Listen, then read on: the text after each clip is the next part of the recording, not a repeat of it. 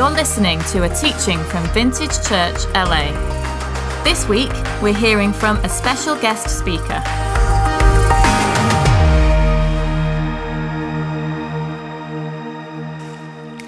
Good morning.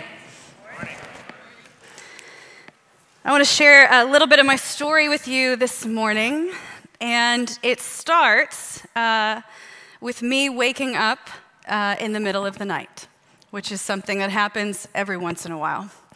It was actually day 7 of waking up in the middle of the night. After the 3rd night, I figured I must be fighting some kind of spiritual battle, a very noble thought about myself. But by the 7th, I knew that what I was fighting was actually myself. See, I was just finishing up Bible college. I was busy helping get a church plan off the ground. I was working 2 jobs just so I could finish well in that season. And for me, life was full of really good things. But the truth was, I was tired. I had been giving and giving for years, and it was all I could do to keep my eyes fixed on that next season. And I could practically taste those evenings without schoolwork or some kind of ministry event that I was obligated to. I was excited to be normal, whatever that meant. But this sleep interruption was throwing off my vision. So I wondered, what did God want? What else could he be after in my life? And I don't know why it took me so long to figure it out, but by the 7th night, I found my mind racing back to a letter I had received just a few days earlier. The letter was from my mom for my birthday, and it was the first time I had heard from her in years. And after reading it, I immediately resolved to not meet with her, which was her request in the letter. There were too many years lost, too much pain and disappointment and confusion. She didn't deserve it. And I was riddled with the weird and confusing cocktail of both desire and fear, so the answer had to be no. As I laid there in the darkness of the dorm room I was in, all the emotions raced back to me as I thought about reading those words in that letter. And somehow, in the midst of the noise and the chaos of my soul, I heard a faint whisper of a familiar voice. It was an invitation, to be exact. Give me what you have. What I have nothing. I have years of a broken heart and confusion as to why she didn't want me. Give me what you have, and let me bless it. Trust me with it, I heard again. And I immediately knew what that meant. I knew it meant risk and confronting some of my greatest fears. I knew it meant coming up against all of my limits, both in that season and of my soul. I knew it meant coming to the end of myself and surrendering more. All I thought was, I can't do that. And what would it matter anyway? The miracle of fixing this relationship was impossible, it was ridiculous, it was illogical. And in all honesty, I wasn't sure I had it in me to do the work. I was fine, I had enough, I was doing enough, and honestly, I had given enough. Giving him what I had now would mean giving him broken pieces of a story that was riddled with shame, hers and mine. So I laid there and gave God my best arguments, which are extraordinary, by the way. And I did so as a theological student. I thought I'd give God the what for. And I told him how silly this conversation was, and I did this until the sun began to break into the window of my room.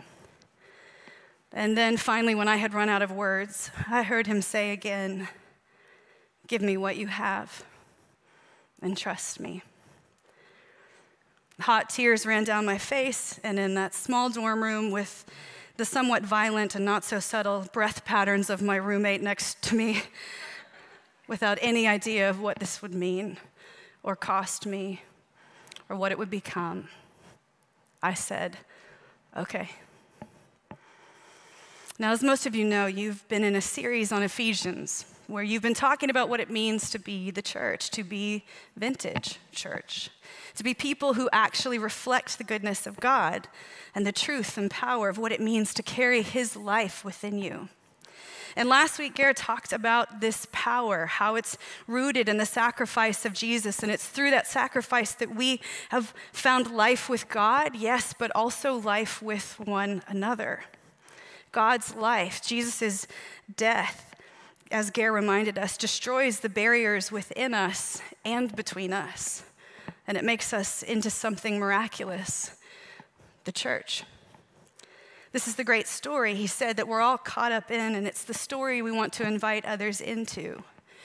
And so today, I want to build on what he talked about last week. I want to unpack some of the layers of how we actually become people who are more like Jesus, but also people who are experiencing the reality of the life of God and one another in the way that we were always meant to.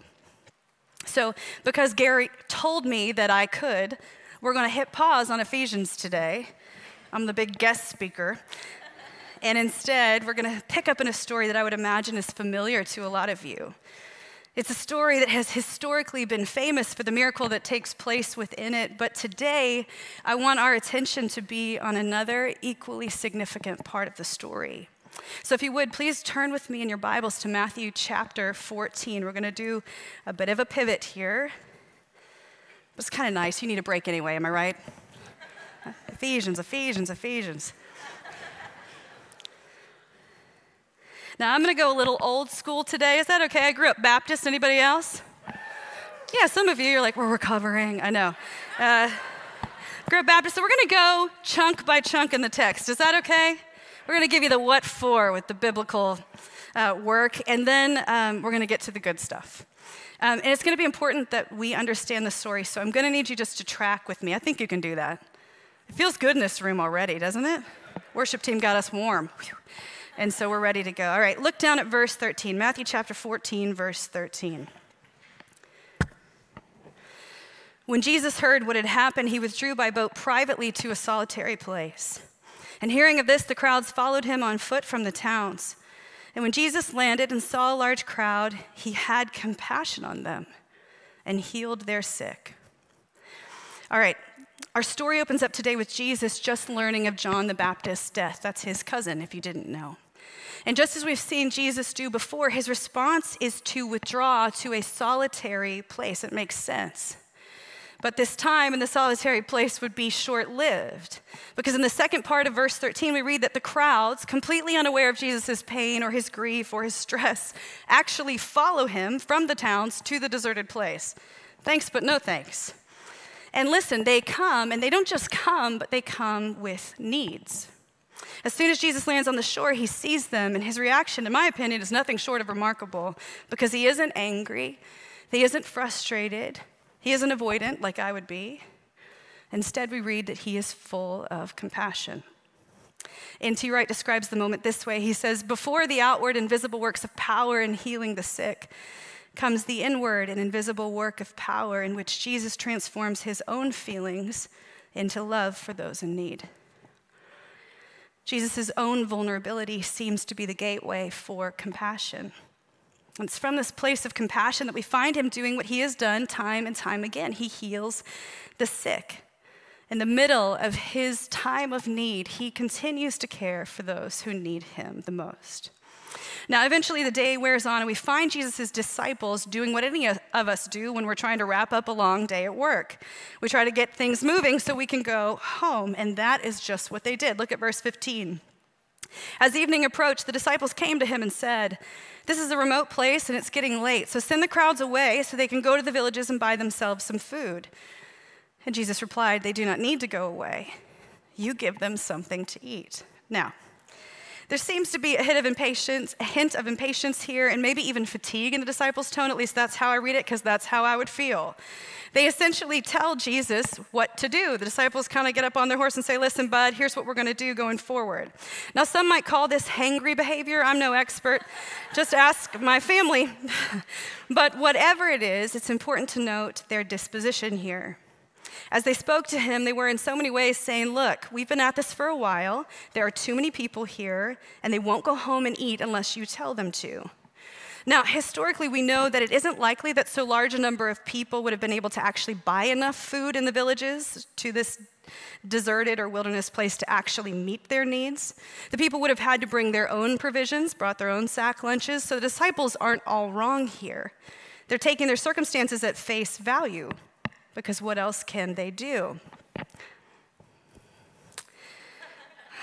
The weight of a female preacher. This is the life that we live. Now, Jesus apparently has something to say here. Without losing his sense of reality, he responds and says, no, they don't need to leave. You give them some food. Now, the disciples are undoubtedly and understandably baffled and respond and say in verse 17, we have here only 5 loaves, Jesus, and 2 fish. You do the math. They show Jesus what they've got, and they say, this is it. This is all we have. And you can almost hear their protest. There are no questions of like, how or even why. And it doesn't seem they're interested in much of a conversation. Perhaps they're just simply perplexed, or maybe they are frustrated. Either way, it's clear that what they had was not enough. And in this moment, we see Jesus placing a demand on them that they are clearly incapable of fulfilling. And despite all that they had seen him do, like many of us would, they stay locked in on their own perspective and their own limitations. Maybe it was the simplicity of the need that blinded their ability to actually believe something could happen. I mean, we're just talking about dinner here. And while we can't say for sure, despite their unbelief and exasperation, Jesus, in kindness, responds to them, and he says in verse 18, bring them here to me. And he directed the people then to sit down on the grass. And taking the 5 loaves and the 2 fish and looking up to heaven, he gave thanks and he broke the loaves. And then he gave them to the disciples, and the disciples gave them to the people. Now notice here that the disciples weren't called to creatively dream up or conjure up some strategic plan for charitable action. They were simply asked to give what they had, to surrender the meager provision and then let him do the rest. And while it may seem that they do this with little faith, the truth is they still do it, even at a cost to themselves. Scholar R.T. France beautifully describes what their giving entails when he says, to surrender even this meager provision to Jesus was either an act of reckless obedience or evidence of a more confident faith in Jesus' problem-solving ability than we have seen the disciples displaying elsewhere. Still uncertain and perhaps even clueless of the outcome, the disciples hand over their food and with it a possible forfeit of what they have to benefit someone else. And then we read that dinner is served. Now, Jesus directs the people to sit down, and essentially he prepares them to eat. Bum, bum, bum. Big faith moment, yeah? Here are 5 things. Here we go. Everyone take a seat. We're about to eat. And he welcomes them to the table.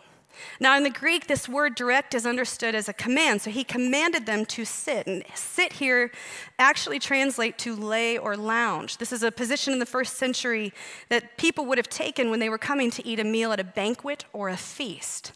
So Jesus is unpacking a bit of more of what he's after. And the picture we see here is one that is both prophetic and familiar.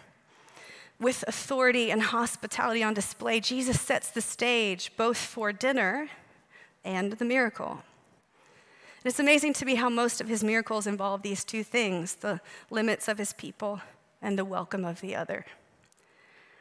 Jesus then gives thanks and he breaks the loaves. In other words, he blesses it and he breaks the bread. This is language we'll hear again in this book, but around a different meal. And then we read that after doing this, he gave the food to the disciples, and the disciples served the people. Now, this act may seem simple and practical, even as we're reading it, it just kind of feels like, well, of course. But it's important to see that Jesus is not only inviting the disciples to participate in the meal, but to also share in the miracle itself. And through that, something incredible happens. Look down at verse 20. They all ate and were satisfied, and the church said, Amen. No one likes to eat here? Amen, we're ready to eat. That's okay. It's a miracle where I come from. Let's eat and be satisfied. And the disciples picked up 12 basketfuls of broken pieces that were left, and the number of those who ate was about 5,000 men, besides the women and children, which we know that math would be about 10,000 people. So boom, just like that, with no lightning, no thunder, no singing angels, everyone eats. And again, a miracle in my book. And in fact, we read that these people ate and were satisfied. This meal wasn't just sufficient. It didn't just curb the appetite. It was, as we read it, a filling to the brim experience. Jesus' provision went beyond any normal comprehension or even faith-filled expectation. We read that the disciples picked up 12 leftovers of broken pieces of food, language that points us back to the initial small, meager meal and the depth and the breadth of the miracle he performed from it, painting for us a picture not only of his provision, but the grandiosity of the miracle itself. Now, when we read this story, this is where we usually end. Like, well done, Jesus. Some people were fed, another miracle in the book for him, and that's where we end it. But I believe there's something more for us to see in this, and maybe even better said, another invitation for us, and in particular for those of us who are trying to follow Jesus. Because if we look closely, we'll see that the disciples, some of the main characters in our story, are actually carrying forward a significant narrative that's often missed or minimized in the shadow of the miracle that just took place. You see, the disciples, while a messy and certainly unrelatable lot, a lot of times, are meant to, in this story, invite us in, to find ourselves in the faces and the attitudes of the one who are with Jesus. And it's not too hard. I mean, if you've been following Jesus for a while, you won't have to reach too far to identify with their circumstances. I mean, I imagine, and I honestly believe that there's some in here today who know exactly what I'm talking about. You've been walking with Jesus, grateful for what he's done, but there is a fatigue in your heart. And in that, a waning faith for what could be in your own life, and even in the lives of this community. And if that's you even a little bit, then this is your invitation. You see, in this story, we find disciples who are with Jesus at the end of themselves. They're exhausted, they're tired, they're overextended and honestly disinterested in the people's needs. They're struggling to see what comes out of their own limits, out of their surrender, struggling to see the miraculous work of Jesus.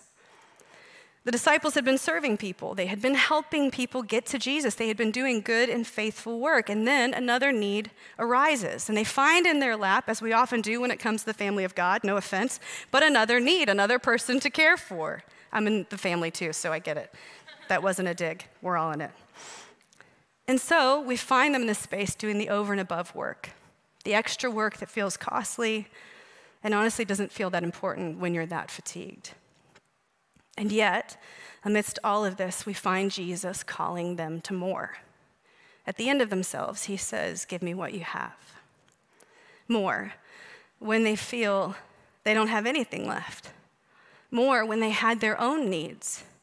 More when they didn't know what to do next. More when he, without words, invites them to trust him for what they need most. More. It's annoying, isn't it, following Jesus sometimes? I mean, at least when we don't understand what he's up to and what he's asking more about, you know? I mean, can we just say that? Maybe it's just me, I need to go to Alpha, maybe. But the truth is, more is hard for most of us because more in American means cost. And cost is often something we try and avoid. Hello? Which for most of us means that when we find ourselves in this kind of moment with Jesus, there's a tension at play.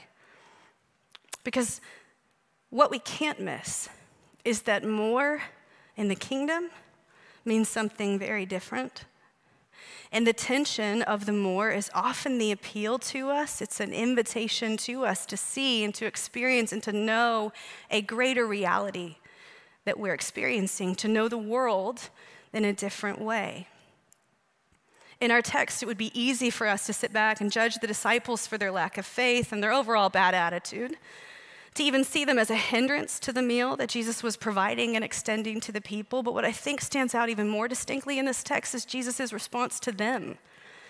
With every move the disciples make, Jesus makes another, and it's in his response that I think we see three really important invitations for us today.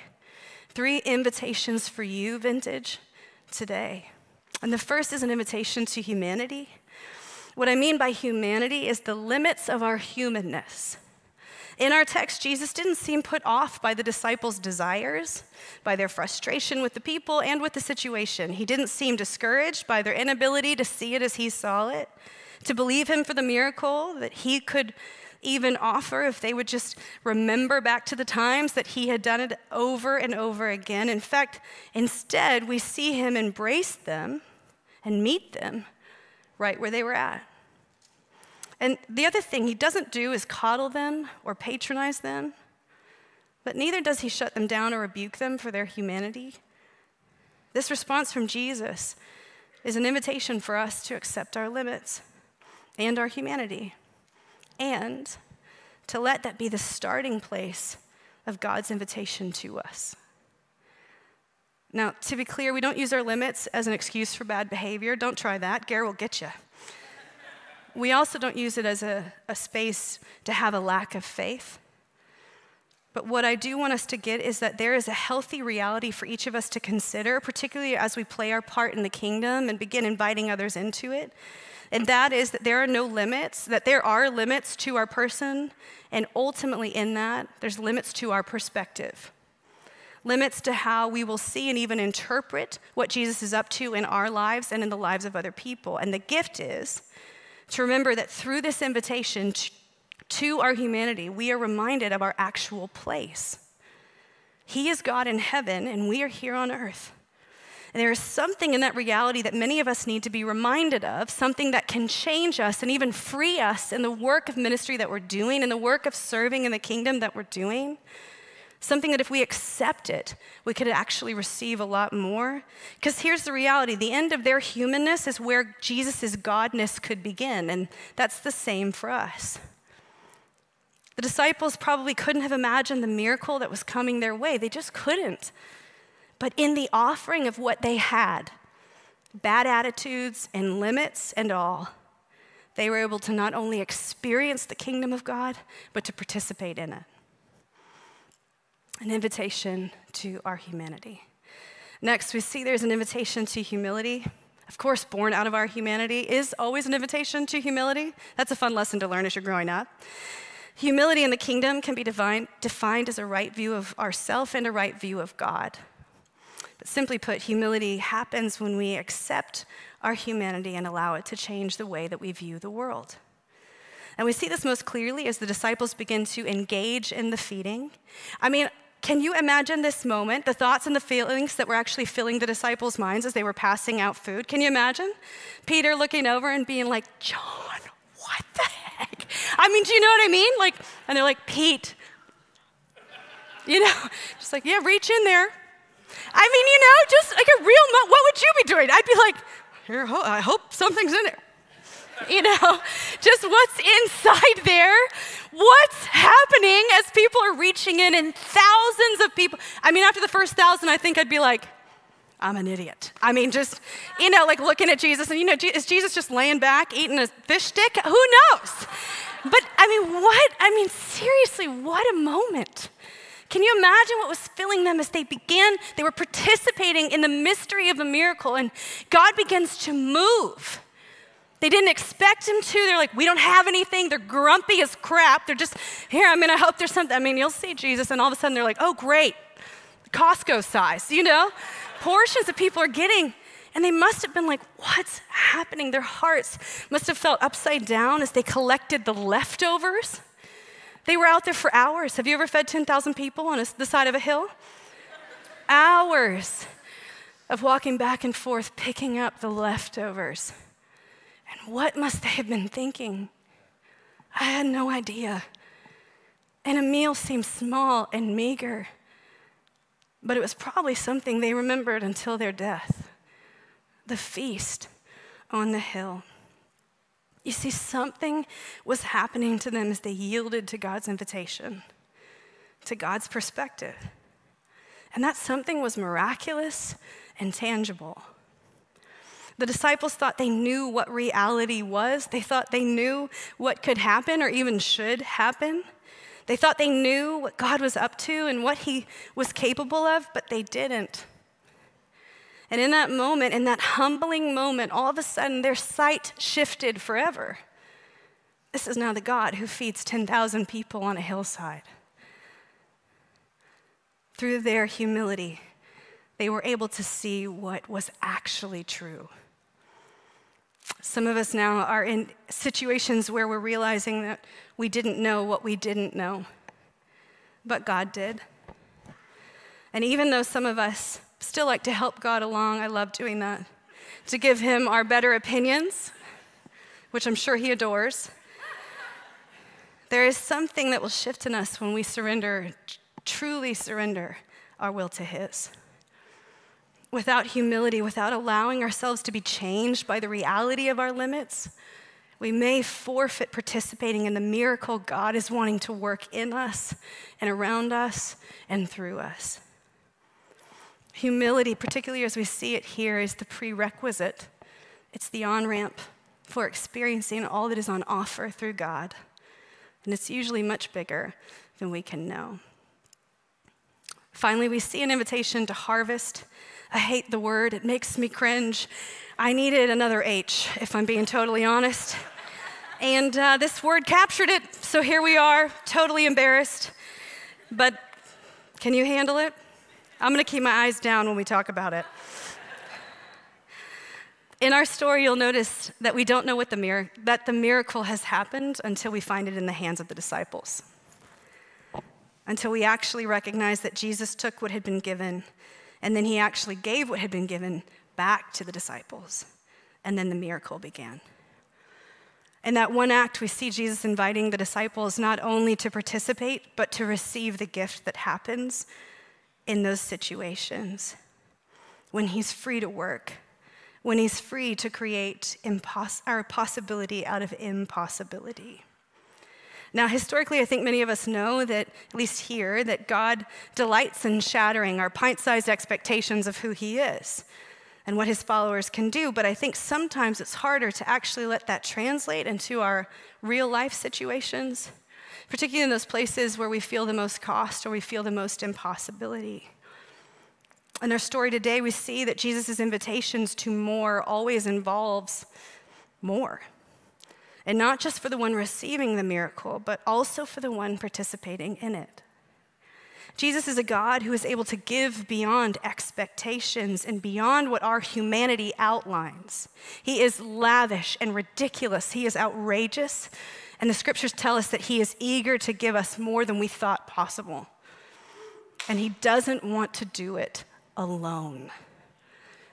He invites you and me into it all, into all the bananasness, the craziness. This morning, I'm standing on your stage because God wanted to invite me to do something with him that is outside of my means, truly.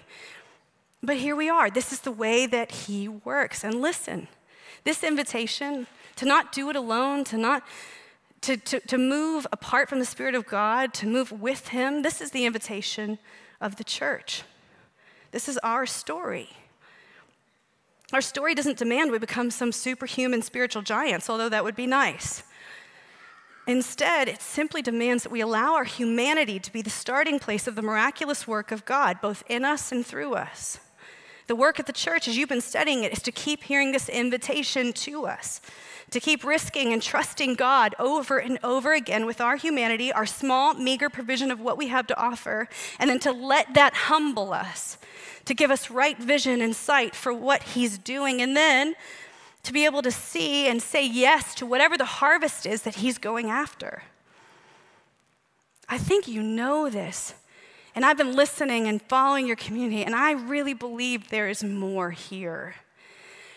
I told Gary, he came up to Portland a couple weeks ago, I just feel like you're at a threshold moment, a catalyzing moment, and your willingness to say yes is what will activate the miracle.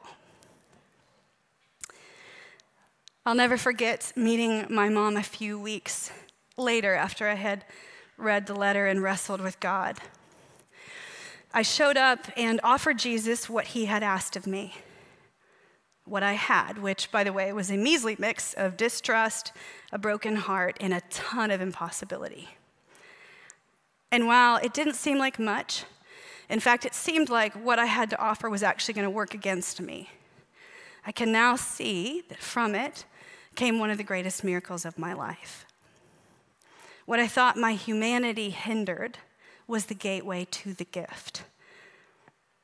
That day that I met with my mom marked the beginning of healing I never thought was possible, and an experience of God's kingdom that I had never known.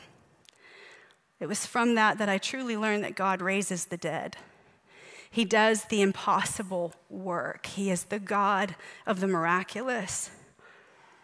And that what he asks of us, a small, meager provision that he asks of us, is actually enough to change our lives and then also change the lives of those around us. That day, I saw that.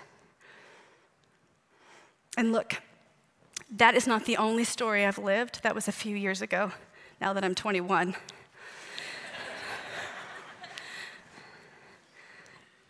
I keep living this story.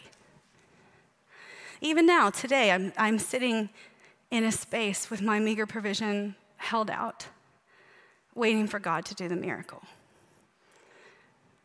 And this is our story. And so I welcome it, because I know the God of a miracle. I know the God who takes the smallness of what I have and makes something out of it that I could have never dreamed up or created. Now, if this story, if my story, the one we read today, sounds familiar to you in more than just a kind of flannel board, cartoon vegetable kind of way, it should. Some of you are confused. Some of you need to share a bit more about your life with your community, your upbringing. I just want to remind you that this miracle actually mimics the others that we find in Scripture. There's a reverb that we find echoing all over the pages of the Bible. Stories like Elijah, a famous prophet in Israel who, when given 20 loaves of bread, fed 100 men and then had some left over. Or a more obvious example of people like Moses, who you know, part of the Red Sea, but he also led people to a miraculous place of provision, manna from heaven every day in the desert. Stories like these and the one today are meant to remind us that our story as God's people is always one of invitation. And to what God is calling us to is the miraculous work that comes from saying yes. So say yes to what God is moving and inviting you into, even if it feels like it's impossible. Now, I'm going to say some things in love because I love you and I've been praying for this time. And so I just want to speak some things out. And then, Gary, I'll kind of let you take the reins. But I just, a few things that I want to encourage you with and maybe invite you into. As I was praying for this community and my time here, I sensed, again, like I shared earlier, that God was doing a new thing in the spirit of this community. And I could be way off. Some of you might be like, she has no idea. That's fine. You can keep that to yourself and have a nice smoothie after church today. But I just want to say three things.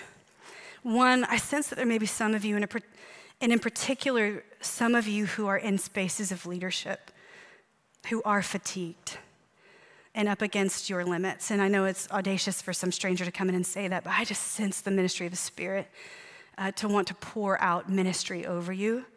And in particular this morning, as I was praying during worship, I just felt like the Lord said there was a woman who had been injured from someone that she had been serving. So if that's you, I think the Spirit wants to minister to you and to bless you and to heal you today. So I sense that there's an invitation for some of you who've been leading for a while and that fatigue is there, that God just wants to bring renewal so you can carry this forward. I also sense that some of you need to be reminded of this invitation. And I know this sounds weird, but just I have a strong sense that someone this morning needs to hear, you are invited in. And it's in particular maybe to the person who has already disqualified themselves as I was talking. Who just said, look, I'm out. And maybe it's what Gary alluded to earlier. Maybe you had a rough week and the enemy's been lying to you about who you are. I just want to say the invitation is for everyone, so shut the enemy out and say yes. The invitation is extended to you with joy and anticipation this morning. And then finally, I just sense there's an invitation for people not to prejudge the offering. What you're offering, you don't have to quantify or qualify or understand. It's enough just to say, this is it. This is it. This is what we're bringing to the table. And I just want to bless you to know that God delights in that. And it's almost as if he's laughing and taking you and breaking the bread and going, just wait. Just wait. So I want to pray God's blessing over you.